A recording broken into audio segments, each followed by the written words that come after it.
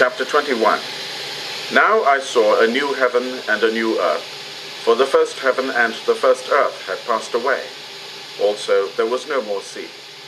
Then I, John, saw the holy city, New Jerusalem, coming down out of heaven from God, prepared as a bride adorned for her husband. And I heard a loud voice from heaven saying, Behold, the tabernacle of God is with men, and he will dwell with them, and they shall be his people. God himself will be with them, and be their God. And God will wipe away every tear from their eyes. There shall be no more death, nor sorrow, nor crying. There shall be no more pain, for the former things have passed away. Then he who sat on the throne said, Behold, I make all things new. And he said to me, Write, for these words are true and faithful. And he said to me, It is done. I am the Alpha and the Omega, the beginning and the end. I will give of the fountain of the water of life freely to him who thirsts. He who overcomes shall inherit all things, and I will be his God, and he shall be my son. But the cowardly, unbelieving, abominable, murderers, sexually immoral, sorcerers, idolaters, and all liars shall have their part in the lake which burns with fire and brimstone, which is the second death. Then one of the seven angels who had the seven bowls filled with the seven last plagues came to me and talked with me, saying, Come, I will show you the bride, the Lamb's wife. And he carried me away in the Spirit to a great and high mountain, and showed me the great city, the holy Jerusalem, descending out of heaven from God, having the glory of God. Her light was like a most precious stone, like a jasper stone, clear as crystal. Also she had a great and high wall with 12 gates, and 12 angels at the gates, and names written on them, which are the names of the 12 tribes of the children of Israel. 3 gates on the east, 3 gates on the north, 3 gates on the south, and 3 gates on the west. Now the wall of the city had 12 foundations, and on them were the names of the 12 apostles of the Lamb. And he who talked with me had a gold reed to measure the city, its gates, and its wall. The city is laid out as a square. Its length is as great as its breadth. And he measured the city with the reed, 12,000 furlongs. Its length, breadth, and height are equal. Then he measured its wall 144 cubits, according to the measure of a man, that is, of an angel. The construction of its wall was of jasper, and the city was pure gold like clear glass. The foundations of the wall of the city were adorned with all kinds of precious stones. The first foundation was jasper, the second sapphire, the third chalcedony, the fourth emerald, the fifth sardonyx, the sixth sardius, the seventh chrysolite, the eighth beryl, the ninth topaz, the 10th chrysoprase, the 11th jacinth, and the 12th amethyst. The 12 gates were 12 pearls. Each individual gate was of 1 pearl, and the street of the city was pure gold, like transparent glass. But I saw no temple in it, for the Lord God Almighty and the Lamb are its temple. The city had no need of the sun or of the moon to shine in it, for the glory of God illuminated it. The Lamb is its light. And the nations of those who are saved shall walk in its light, and the kings of the earth bring their glory and honor into it. Its gates shall not be shut at all by day, there shall be no night there, and they shall bring the glory and the honor of the nations into it. But there shall by no means enter it anything that defiles or causes an abomination or a lie, but only those who are written in the Lamb's book of life. Chapter 22. And he showed me a pure river of water of life, clear as crystal, proceeding from the throne of God and of the Lamb. In the middle of its street and on either side of the river was the tree of life, which bore 12 fruits, each tree yielding its fruit every month. The leaves of the tree were for the healing of the nations. And there shall be no more curse, but the throne of God and of the Lamb shall be in it, and his servants shall serve him. They shall see his face, and his name shall be on their foreheads. There shall be no night there. They need no lamp nor light of the sun, for the Lord God gives them light, and they shall reign forever and ever. Then he said to me, These words are faithful and true. And the Lord God of the holy prophets sent his angel to show his servants the things which must shortly take place. Behold, I am coming quickly. Blessed is he who keeps the words of the prophecy of this book. Now I, John, saw and heard these things. And when I heard and saw, I fell down to worship before the feet of the angel who showed me these things. Then he said to me, See that you do not do that. For I am your fellow servant, and of your brethren the prophets, and of those who keep the words of this book. Worship God. Glory to God. Father, Jesus, Holy Spirit, we give you this short time. Jesus, reveal yourself to us as only you can. Amen. This portion of Revelation, chapters 21 and part of chapter 22, you see how this is God Almighty. This is the Holy Spirit. This is Jesus Christ, the glory of God, the glory of the Lord. The description of new heaven, new earth coming down. That's the presence of God Almighty, the glory of God. The description is so wonderful. This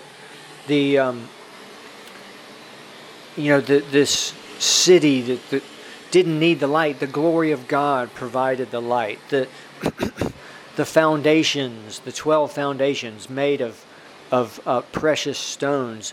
The streets of gold. That's God Almighty. He's available. All of that is made from His glory. You understand? It's all a supernatural, glorious mystery and reality. He's available on the earth. That glory, literally God Himself, Jesus Christ, the Holy Spirit, is on the earth. His glory, His power, He Himself. The glory of the Lord is the Lord. He's available on the earth. We don't realize it. We miss it because for many, many reasons. But He's available. So beautiful and glorious. When someone meets Him in this way, when they get born of the Holy Spirit, He's the only thing and only one that they will ever want. But until they meet Him in that way, they will not have an interest in Him or the things of God, because they haven't been born of the Holy Spirit. That's the key. They will have to force themselves to read the Bible, to go to church. They won't have an interest. The glory of the Lord. This description in Revelation, those things that are described, literally God made them Himself from the glory of His glory, and they carried the glory of God with them. It's just so fascinating. It's just incredible. Angels are the same way. God made the angels. They are ministering spirits. They are spirits made of His glory. One angel is so fascinating. You see in Revelation there, John fell down as though he was dead when he saw the angel, and it was in the angel's presence. John fell down before him as though he was dead, to worship him. And the angel said, "Don't do that. I'm your fellow servant. Worship God, the Father, the Son, the Holy Spirit." Amen. Every person who knows Jesus Christ has this glory within them. Their spirit person's alive. But remember, they won't feel anything because they have to just continue on with Him and go deeper and just move into the second phase. Just do that. It's just the glory of the Lord. So fascinating that he makes these things from himself, from his glory. And God is life. He is life. And whatever he does produces that life in the natural and in the spiritual. In the spiritual, Jesus said, I know his command is everlasting life. So when someone gets saved, God the Father, through his Son Jesus, through the Holy Spirit, that person has everlasting life. And if they continue on with God, they will live forever. Glory to God. If in the natural, billions upon billions of years ago, he created the heavens and the earth. He created the earth and all that's in it. All the wonderful things he created. He created like the water and the beautiful, the sun, the sun, and the stars and the nature. All these things that are continually producing life are doing that because God's created them. He is life, and what he creates continually produces life. It's so fascinating. If the glory of the Lord. Amen. Amen. And see, I want to finish up with this. The reason I keep saying, someone won't feel his glory in that first phase. They're born again, but they won't feel his glory. They won't understand anything regarding the things of the Spirit until they're born of the Holy Spirit. And see, God hides. He has a hiding nature. He hides himself from the unsaved and from believers, even every day. He hides himself generally.